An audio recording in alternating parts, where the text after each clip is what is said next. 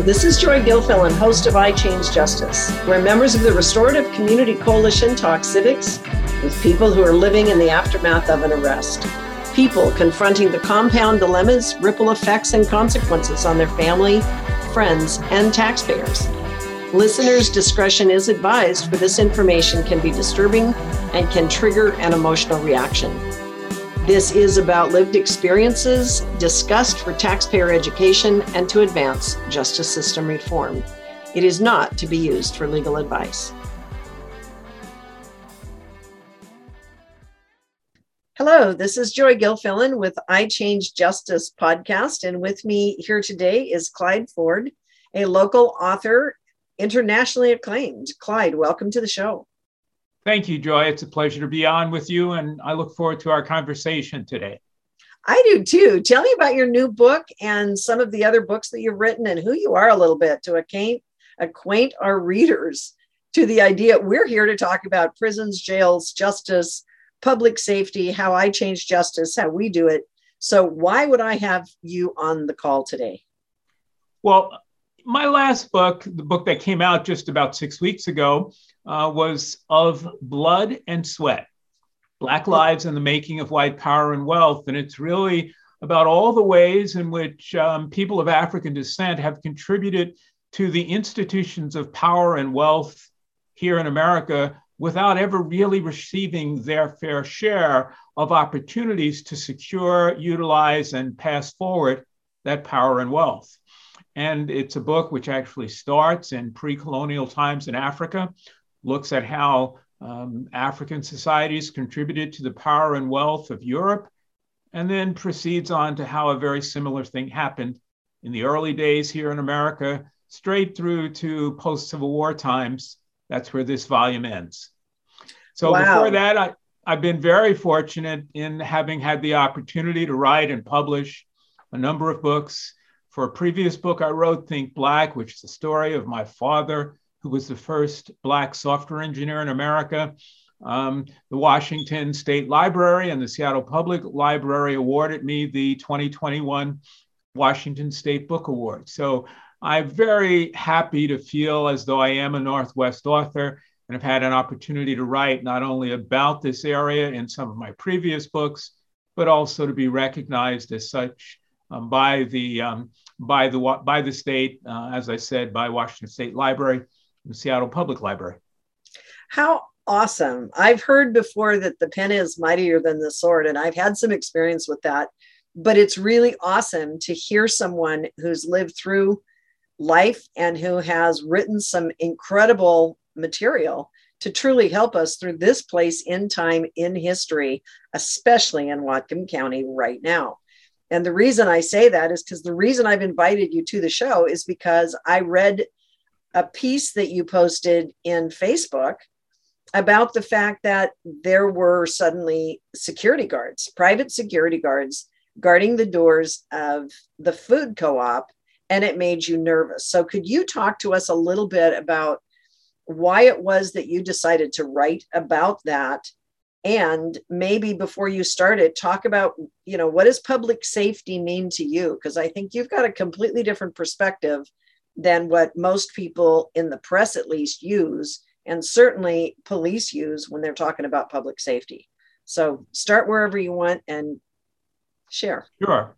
Well, I think the first thing was just walking into the food co-op one day and realizing that the fellow staring at me as I walked in the door was not another shopper, but was actually security. And wow. That was the early days of the co-op posting security guards. They didn't have uniforms on, they didn't have jackets on, but if you've been around security at all, you know what that's like. When somebody's looking at you, not because they're interested in who you are, but they're interested that you're going to do something that they're there to protect from. And that feeling obviously is not a good one because it begins to feel like surveillance. And when did that happen? Oh, I'm going to say this was beginning of March, maybe end of March, beginning of April, actually. So it's this year. It's now. This is very new. And it comes up because the food co-op has had some security issues. They've had some problems with violence against store employees and also, I believe, against customers. And their response to that violence was to hire private security, a firm called RSU here in Bellingham. And of course, they and many other businesses have actually hired this firm in order to protect those businesses from what they perceive to be threats. So unfortunately, the co-op and other local businesses, most of them view public safety as the protection of commercial enterprises against the public that might potentially do harm to them or their customers, whether it's shoplifting, whether it's vandalism, or whether it's physical violence. I want to say really clearly, straight off, that no one, or I should put it another way, everyone should feel safe shopping at any business. Everyone should feel safe working at any business here in Whatcom County or any place else for that matter. But my sense was, when I saw that security guard, this is not the way you go about public safety. Well, it's interesting that you bring up the phrase and define it that way. As a person, I'm president of the Restorative Community Coalition, and I've been working on the story of what is public safety for quite a long time. And because the taxpayers in Whatcom County and most places, we pay taxes to the government, to Whatcom County, to the various municipalities and organizations in the community that are entitled to collect taxes. We pay taxes because we want to promote and support government services that provide for the public safety. Like, it's for us, the human being safety. That's sort of our pre-assumption, if you will, when we talk about public safety. And then when I started working on the jail and justice system issues, it was interesting how suddenly the public safety definition, as I thought of it, became the public safety services of a public safety division of Whatcom County that was building public safety buildings to incarcerate people. Right. And that is unfortunately the logical outcome of a system of public safety that, quite frankly, goes back to the 12th and 13th century in England, and which we really haven't thought through, or many people haven't thought through, about how there were better ways to do public safety. And although I know we're not here to talk about my book of Blood and Sweat, in that book, I really was able to trace back this history of policing. And I'm using policing here in its most expansive sense of the word. That is, patrolling some defined barrier where those outside of the barrier, we are there to either apprehend or arrest in some way. And putting people in jail is a very extreme form of apprehending and arresting them. And we believe then that if we do that, we will keep those people behind this blue wall, if you will, safe. You know, that's such an old idea. It goes straight back to 1285 in England and an edict called the Statute of Westminster, which basically was the then government saying to all of these hamlets throughout the English countryside, you must protect yourself against anyone who is not living within your village, and you must assume they are guilty, and you have the right and the obligation to throw them in jail overnight on the presumption of guilt, and then in the morning you can figure out whether they actually were there to do something. You know, it is such an old, antiquated, really unfounded idea about public safety, and yet it is the go-to idea that places even like the community food co-op first went to when they had a problem. And that's why I wrote the article, Joy, is because it really felt to me like it is time, it's high time that we had a better understanding, first of public safety and what it means, and then secondly of what do you do when you have problems?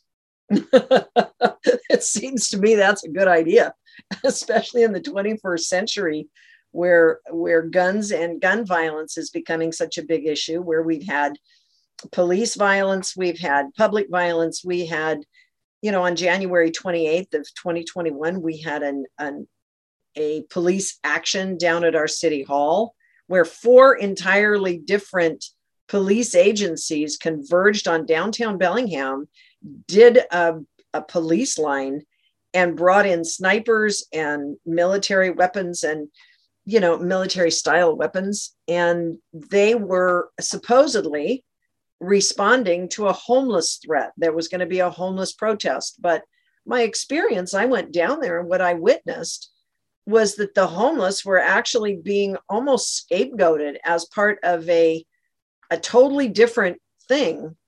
And the police behavior, the domination of the police was, I watched the incredible terror that showed up in people's faces when they realized that their friends, the very people who had been their protectors in our community for decades. We haven't had a police experience like that in the whole time I've lived here, and I moved here back in the 70s. And to actually experience it where public safety workers and the police and, one of the council members was down on the streets, and there were nonprofit leaders, and there were people trying to help the homeless get moved because the police came in a day earlier than they'd said they would. It was a homeless protest, but it became like this whole different experience, almost like civic theater. And it was really distressing to me at the time. It took me, almost 2 weeks to write about it. But we're in that kind of a situation here in Bellingham now, where we've got the police. Some of the police are doing what I see as bullying or hazing of the homeless to get them out of town. And the homeless are now being blamed for all this crime rate.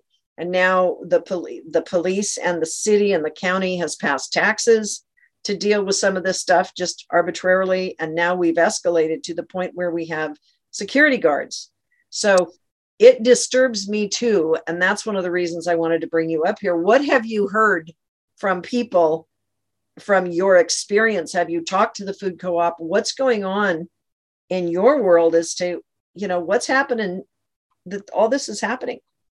Yeah, so I did, I'm a big believer that you don't just say there's a problem, you try to get to the root of it, and maybe you talk to the people who are making decisions about why they are making those decisions. Sure. So I did 2 things. One of the things I did was to reach out to the food co-op, to their management, to their general manager actually, and ask if we could schedule a call, which we did. And the second thing I did was to contact other food co-ops from Ashland to Skagit Valley to see what they were doing. Sure. And I have to say that I was very saddened by the response of the food co-op. I received an email which said, my gosh, you're the first person to bring up there's a problem with security. And the reason I was saddened by that response is about 3 weeks later, a young woman also wrote to the food co-op about security because she was concerned as well too. And she got back an email which said, my gosh, you're the first person to ever bring up any issues that co-op members had with security. So wow. The first thing that was just so obvious is a lack of transparency, a lack of accountability, and quite frankly, outright not telling the truth to co-op members who were writing, expressing their concerns. So that really, I felt was pretty sad. I don't think that needs to take place. Again, as I said, I think there are a lot better ways to go about establishing security. What I did hear, again, I do not know if this is true, is that these security personnel were temporary solutions. I do have some experience in the public safety, national security field, which we can talk about in a moment. But one thing that I do know from my experience there is that it's rarely the case that public safety implementations are temporary. Right. More than anything, they tend to snowball. So if you've got a guard, your solution is very rarely to pull the guard away. Your solution is to double down on whatever situation you've gotten yourself into. And I was hoping that we might, meaning we, the members of the co-op, might do something which would convince the co-op to do an about face before it was too late and they saw themselves caught up in this never-ending cycle of let's use the threat of violence in order to protect against violence. And I have to say that is just not a solution. I don't believe it's a solution, and nor do the people who are most at risk, like the people who work in the co-op, believe it is a solution either. Not only did I talk to co-op management, but I talked to co-op employees and I asked them, look, I hear that you have some problems. How do you feel with in pre-security? And wow, I really got an airful when I heard back from them, you know, we actually feel less safe because our concern is, look, if somebody wants to come and do us harm and they see that there's a security guard posted at the door, they're simply going to come back with a bigger weapon. And that is simply going to escalate the whole cycle. I couldn't have agreed with them more. And I also felt, as did they, there's got to be a better solution. And there really is. There's no question about it. There is a better solution. So one of the things, before we go to solutions, typically it's good to talk about the problems a little bit more. Did it come up, and were you aware that a year or two ago, they had a big meeting with a bunch of the co-op members and a bunch of the board members over racism and classism and the challenges of hiring and employment at the food co-op? Oh yeah, not only was I aware of that meeting, but Joy, you know, I've been around Whatcom County for almost 35 years. Look, I've had the experience of being in the co-op when it was on State Street and having an individual walk around the co-op and, you know, whisper racial epithets in my ear, whisper homophobic epithets in the ears of our LGBTQ members. And now we're talking about, again, the early 90s, some of us had to organize to get the food co-op to ban this particular individual from the store. And the interesting thing that I found, unfortunately, was that just about a year ago, I walked into the Northside Co-op and there he was again. And I had to again call the co-op management and say, look, you guys were supposed to be taking care of this. And yet now I find that I still have to walk around Northside Co-op and be concerned about my own physical safety in the store. So, you know, it's just another indication of why the approach that unfortunately the co-op has taken is not going to solve the issues that they really want to solve and they actually need to solve. There's better ways to do this, and it ain't the way that they've gone about it. So let me ask you a question, because that's very interesting to me. What have you seen from the standpoint of growth with all the conversations that, I mean, we're perceived to be a pretty progressive community, and yet we've also got these really strong extremist views in the county. It's in North County, South County, you know, there's all these political conflicts and there's ideological conflicts and all these things. And yet, as a whole, people in Whatcom County tend to like to pretend that, or at least say that we're progressive. Have you actually seen that progressiveness increase over the years? And not necessarily progressiveness, but have you seen safety at all up until just recently? Have you seen it improving or going backwards over the last decades that you've lived here? Because I think you have to separate out the issues of political progressiveness and the implementation of public safety. Unfortunately, they're related, and sometimes they're not related in the way that you might think. I remember, in fact, I quoted her in my book. I believe her name was Betsy Hodges or Betty Hodges, who was the former mayor of Minneapolis, who wrote an op-ed in the New York Times shortly after George Floyd's killing, in which she said, and this was, I thought, so profound. She said, look, when I was mayor, I actually saw that the biggest problem in our community with policing was the progressives who wanted us to be more proactive in hiring more police and getting out there with more police to protect their property from whom they consider to be those outsiders or the others in society. So, sometimes it's not just the label of progressive that is the important thing. It's about what actions are actually being taken. Now, having said that, look, Whatcom County certainly has a number of incredibly well-intentioned, well-meaning people who are engaged in great kinds of civic activities. Joy, you're part of that community of people who are trying to make a difference. So there's no question that there's a cadre of people who exist like that here in this community. And I really love living here in this community because of that. But I also have to contrast that with my experience. Yeah. I never was subject or never had the experience of physical proximity close to a cross burning. I came from back east. I didn't have that until I moved here to Whatcom County. When I first moved to Whatcom County 35 years ago, I lived out in the county on the Hemi Road between the Hannigan and the Guide. And in 1994, there was a cross burning about a mile down the road from me. Mm-hmm. It was at a migrant laborers camp, and the idiots who burned the cross didn't really get that when you burn a cross in a heavily Catholic place, that most of the folks, particularly if they don't speak English, don't recognize that as a hate sign, but actually recognize it as a sign of the Virgin Mother or as a deeply spiritual sign.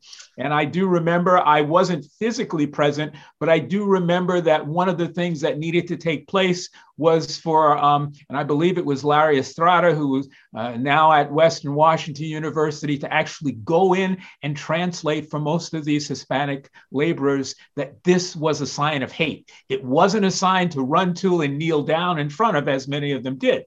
Great thing about that incident is, look, out of that came Whatcom Human Rights Task Force, which has been a really strong force in supporting human rights here in the county and has done wonderful work over the years. My friend at the university, Damani Johnson, really spearheading that many years ago and establishing that as a very important organization. So again, this county, somewhat like the country, certainly has its divisions, but what I think is unique about Whatcom County often is that there are groups that can bounce back from that divisiveness to create opportunities for change in a positive way. And that is really why I felt so strongly, and still do, about the co-op. The co-op is one of those institutions which we should look to for really dynamic, innovative solutions to public safety that are not just the same kind of knee-jerk solutions that have over the years proven time and time again they do not work. And that is why I thought there's got to be a better way. When I called other co-ops, when I listened to what some other businesses were doing, I began to discover maybe I'm not that far off. There are better ways, that people are experimenting, looking at ways to generate, create, maintain, support, and grow public safety, where the public is in the public safety. And it's not just public safety, which separates the public from those that police are trying to keep safe. And again, I'm using the word police in its largest sense of the word, not just the men and women in uniforms and black and white cars, but anybody who's set up to guard one group of people from another group of people. So this is really fascinating, because already I've heard a couple of different issues show up. And one of them is, how do we guard people who are vulnerable, or businesses who feel vulnerable, or police who feel vulnerable, or the people in emergency conditions feeling vulnerable? And I believe we should start having a conversation about what is vulnerability, what is appropriate defensiveness, what is logical defense, what is aggressive defense that actually can almost instantly turn predatory. I mean, it's interesting how the police industry and law enforcement as an industry is set up to actually hunt down and catch bad guys. Right? That's part of the story of police. And we've got the good guy, the good cop, bad cop story. And we've got, the black and white and the masculine and feminine, all these divisions. But what I have found interested in my tracking of what's going on here is that there's a third party. So there's almost like a good guy, bad guy, or a perpetrator victim, or in the trauma bonding world, there's the predator and then the person who's preyed upon, who then falls in love with the predator, which crosses over into this, Stockholm syndrome and complex post-traumatic stress disorder conditions. All of those are more of emotional and psychological words.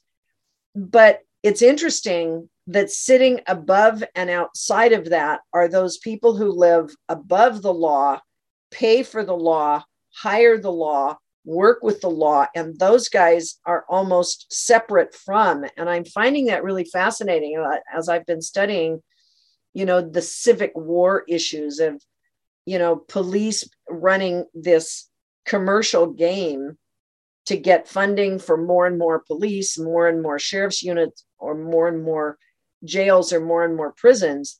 And yet it's contraindicated economically to everybody in the middle or lower or even the undercast. So it's like we've got these multi-layered conflicts that we almost have double speak going on, and no one knows who's talking to who. Yeah, and I think it's kept that way in order to promote the kinds of proliferation of weaponry, the proliferation of, look, King said it, Martin Luther King Jr. said it in 1967, April 4th, Riverside Church, New York, that we needed to get rid of the triple evils of militarism, and policing is just an extension of militarism, racism, and materialism. And if you put those together, that's really the kinds of things that we're faced with in this world. Right now, it's why we see gun violence at the extreme levels it is, and nothing being done even when our children are being killed. I mean, it's sad. And anybody who says that this is the price of freedom, as many people do, they know nothing about the history of this country, the history of the Second Amendment, although they tout it as though it is some God-given right to kill other people and to own weapons to do that. Not where it came from historically. It's not what it meant. And yet it is what is touted as the basis of so much of this. Look, why is it that now, as opposed to 10 years ago, there's, basically the police departments are dumping grounds for the weapons that aren't used in all of the war zones. And the police come into communities now with weapons that are just outrageous. We're the only country in the world that does it at this level and still doesn't see solutions. Somebody, what did they say about the definition of insanity is when you keep doing the same thing over and over again and you don't get any different results?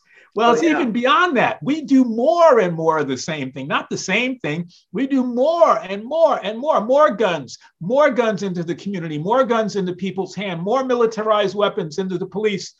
And the violence just gets worse and worse and worse. Somebody's got to say it's time to stop. And unfortunately, because the very folks who create the weapons, who put them out in the hands of people, also line the pockets of those in power, we don't see the kinds of solutions that we really need as a society. And yet, even in those spaces, there are businesses. And right here in Whatcom County, right here in Washington, Northwest Washington, there are businesses that are saying, there's got to be a better way. We're going to make a difference. I know we can do this. And that's what I think is really important for those of us looking for solutions, is to hold up what some of those possibilities are. Look, you could do it this way. You could do it that way. And I spoke to the co-op about this. And the funny thing is, this was, I find really sad, Joy. The co-op knows some of this. Co-op management knows that there are better solutions. And yet I don't see those being implemented. So what's interesting about that, because I've been standing up in opposition to building bigger jails for the last 13 years. I started working with the Restorative Community Coalition in 2010, and I'm a businesswoman. I had no prior real interest in talking about police work or security. I made a decision way back in the 70s. I worked in Olympia in the legislature during the after Nixon years. And I watched a lot of the polarity happen in the Republican Democratic political war game. And I just went, you know what? I want nothing to do with politics. I'm out of here. Then I went into police work and worked up at campus security, and I started doing that. And I realized that living at the end of the gun as a campus security officer, I had multiple times that I had to break up relationships. And yet the problem wasn't arresting and taking people away. The problem started beforehand with emotional issues. And I finally went, you know what? We need to get at the leadership end of this problem, not be at the end that's picking up people and locking them in jail, because at that point, the problem's too far gone. So I decided to get out of police work, and I went into nonprofit. And then I found some challenges there, and I ended up in business. And so in 2010, the reason I got involved in all this social justice stuff, and I got involved looking at social and economic dysfunction, was because I was looking at the fact that our county was trying to push this massive jail into existence here. And they were using a spec sheet, or what I would call a prospectus in the real estate business industry, that was basically selling the jail industry as a good real estate deal for the county government. And so for 10 years, I've been diagramming that. And and that's actually a big problem. And then it's like we use racism and sexism and all these isms to create the divide, so that the people who are trying to pass taxes to bring in more government domination, if you will, it's like they use that as the triggers to get the middle people, the middle class, and all of the people who are hurt to fight with each other so they can dominate and push it through anyway. Yeah, well, that model where jails are used as not only good real estate deals, but economic engines of growth for communities. That's a model, unfortunately, that we've just seen played over and over and over again in this country. Look at what goes on with the private prison systems and immigration, and you'll see that. One of the things that was really very sad to see at the end of the Obama administration, you might even remember Department of Justice saying that it was no longer going to use private prisons. The moment that Trump came into office, that was one of the first things he reestablished. The private prison industry boomed. We saw all of the problems from rape to lack of access to healthcare that went on in the private prisons, many of them with immigrants. And I have not seen anything. Perhaps I'm wrong, and I just haven't watched the news as closely as I should have. But I haven't seen the Biden administration turn that around and say, we're no longer going to use private prisons. I've heard some things about sunset laws in the sense of after a certain point in time, we won't use them. My feeling is, I'm very much a modern day abolitionist. I feel that most of the prisons out there should be closed because they too are not creating the kind of public safety that we want in this country. And if we're going to have a model for prisons, then we ought to look at some of the successful models for prisons around the world. I'm thinking of a couple of Scandinavian countries where the models for prisons are really, really, really different. And boy, they do get results, but it's not just a one-stop, one-issue situation. It's not, prisons are important. There's no question about it. But as you mentioned also, Joy, so is mental health. There's a lot of factors that go into how do you create public safety. And I also believe there are things you can do as a community to make sure that nobody is physically accosted, no violence is exacted on people. There are things that can be done still without resorting to the old idea of policing and separating out us from them. I think it's really important that businesses and institutions like the co-op don't simply reach for a tried and untested, really, and unfounded solutions which separate out us from them, where you've got some type of authority, whether it's the police or ununiformed security guards, standing guard between who's them, and often it's the them that are going to do us harm, and the us, which is anybody hunkered down behind those lines, whether those lines are drawn by men and women in uniforms or whether they're drawn by men and women who just have a jacket on that says security in the back. There are better solutions. I know there are better solutions. I've actually seen better solutions implemented. And I've even heard about places who are trying to really implement some innovative solutions for that. Well, it's interesting. I'm going to invite you back to this call on another episode, if you'd be willing to do that, because I think a lot of things just came up here that would be really useful for our community to talk about. And I think this is a great place to have these conversations. And one of them is the concept, and I don't want to talk about this very, very long, but the idea when Martin Luther King said militarism, racism, and materialism, I'd like to almost upgrade that today to make it 21st century. We're talking about policeism, which is a community conversation around militarism, and then dualism or extremism or polarism as a upgraded conversation around it, and materialism as opposed to consumerism, because these are different varieties of the same conversation, just more because depending on whether you're in the inner city or you're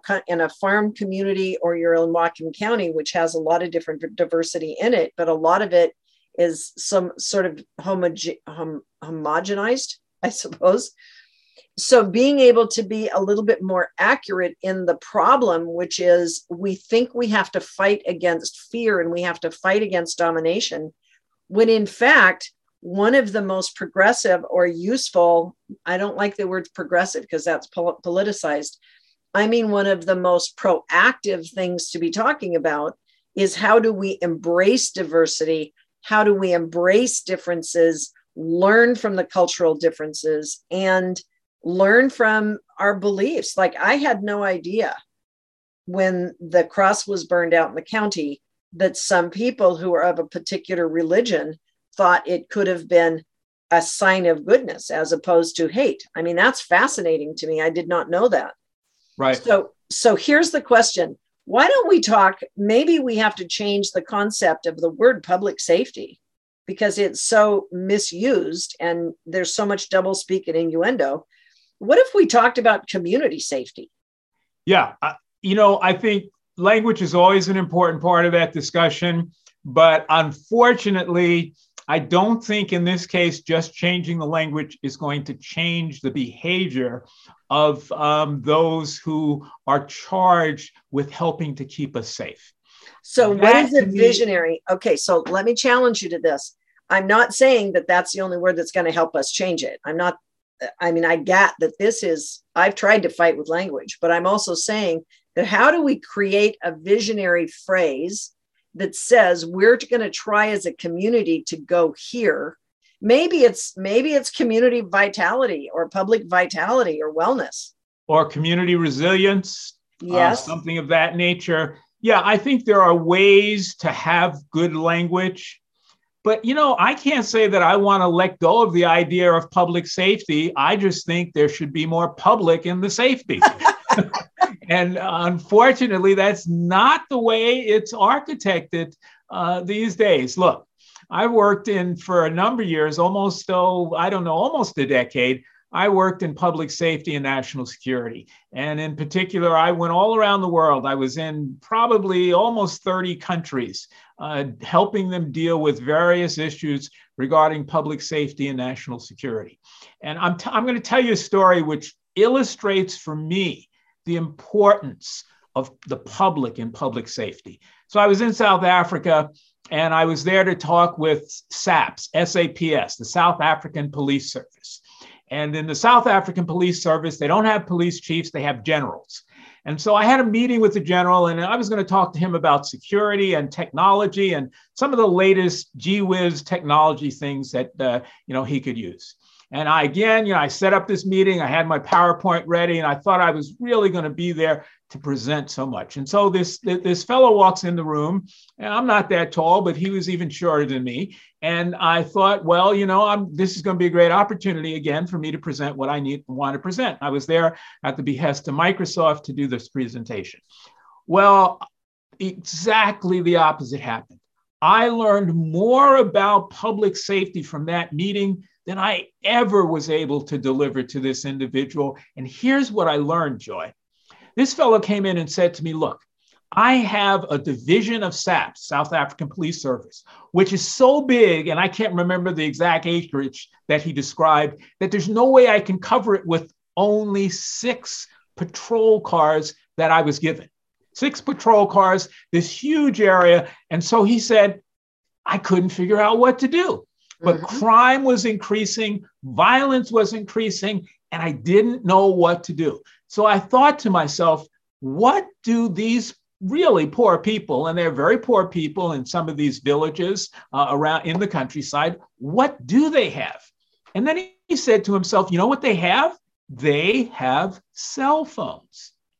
And so he said to me, the first thing I did was I gave everyone my telephone number. And I said to them, if you have a problem, call me. Wow. And they did. People called me. And I said, well, okay, I'll dispatch a car here or dispatch some help here. And then he said to himself and to me, he said, you know, I thought a little more and I said, that's crazy. I'm going to give them the cell phone numbers of the actual 6 or 12 police officers who are in those cars. Yeah. And now, if you have a problem, you're going to have the name of a person and a telephone number, and you can pick up the phone and call them. And then, and this was incredible, I just thought this was so brilliant. He said, not only did I do that, but I advertised wherever I could that we had a population of people who had direct access to the folks who were supposed to serve and protect them. And they knew to give them a call if they even suspected there was a problem. Then he told me the crime rate in our area plummeted.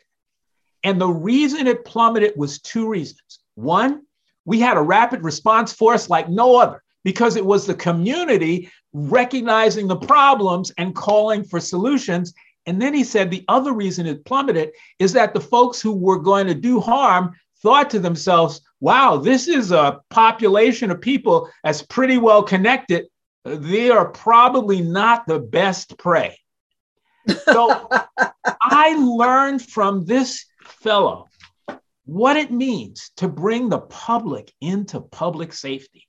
He actually devolved the police. I mean, the police are generally thought of as this top-down hierarchy where somebody at the top makes decisions that filter down to what they're doing in the streets.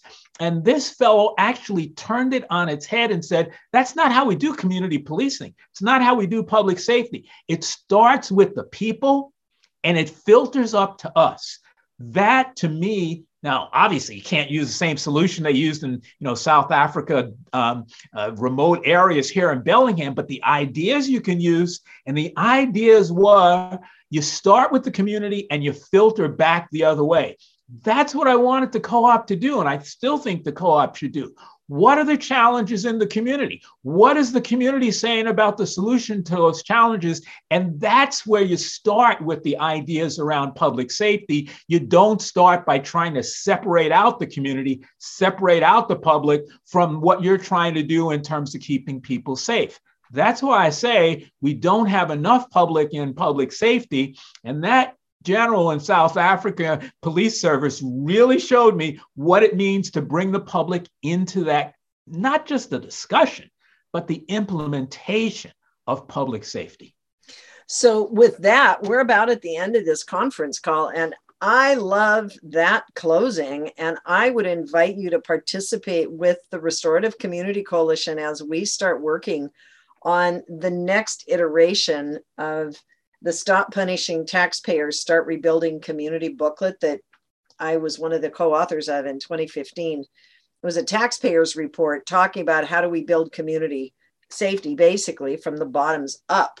And we've been resisted a lot by the public safety system in Whatcom County over the last few years. But nonetheless, it's the only way that I know of, after working with all these people who are in the system, coming out of the system, out of the criminal justice system, the criminal legal system, and to help them get their feet back up, because we need the community to help people reenter. We need the community to help the teenagers who are in trouble. We need the community to help family members who end up in these emergency situations. And we have to downsize the problem. And the only way I know of authentically is to get grandmothers and elders and parents in the community involved, coming up and building like little tiny safety nets, little pods in communities. We've got a vision for Restore Life Centers, and we could build these anywhere, so people are networked and know each other. Because it's when you got people in distress and they're worried, they want to have somebody to call, and they want to know that when they call them, there's something that's actually going to help them. Sure. Well, Joy, there's that phrase that actually comes from an African proverb that Marian Wright Edelman used, that Hillary Clinton used for one of her books, in which she said it takes a village to raise a child. It also takes a village to keep a village safe. And that's what you're saying. And that's the exact kind of strategies that we need to have solutions built around. You can't keep a village safe by simply putting a couple of people in uniforms or with the word security on their jackets. That is not the solution to keeping a village safe. You got to do it, as you suggested, from the bottom up, integrating all of the various elements in that community and making sure that the kinds of help that people get are the kinds of help that people need. Yeah, I think that with that, we can pretty much wrap this call up, because I think that that's what we're dealing with, the tiny home community, the two of them that are Unity Village and the Homes Now projects. Yeah. He works from an inside out level, and he uses the people who live in those villages to help create the culture of the village. And it's been amazing to watch the expansion of the people who live there, and the pride that those people have when they're living in a community where they have responsibilities. They are networking, building relationships together. We can do this in our neighborhoods. So I'm going to take it to another level. We need villages raising villages in communities across the county. Right? Yeah, we've got to start someplace. And I think you start, whether it's in a small, like some of the tiny home communities who are themselves little villages, or whether it's a larger sense of, Bellingham itself as a village. Yeah. So what a pleasure to have you on the call. I really appreciate it, Clyde. I would love to welcome you back fairly soon, and maybe we can do a series of different kinds of calls to help us move this forward. If you have the time, it would be such an honor to host you on another call soon. Well, I look forward to doing that, Joy. Thank you very much. Thank you. And thank you, audience, for listening in. It's a great day in Whatcom County when we can have conversations like this. Thank you. Bye now. Thank you to our donors whose contributions help our clients directly. You can see the sponsors list and the names of donors and members who are publicly recognized on our website at therestorativecommunity.org. All contributions are appreciated. You can also subscribe to our newsletter, volunteer, donate monthly, or leave a legacy gift by clicking on the donate button.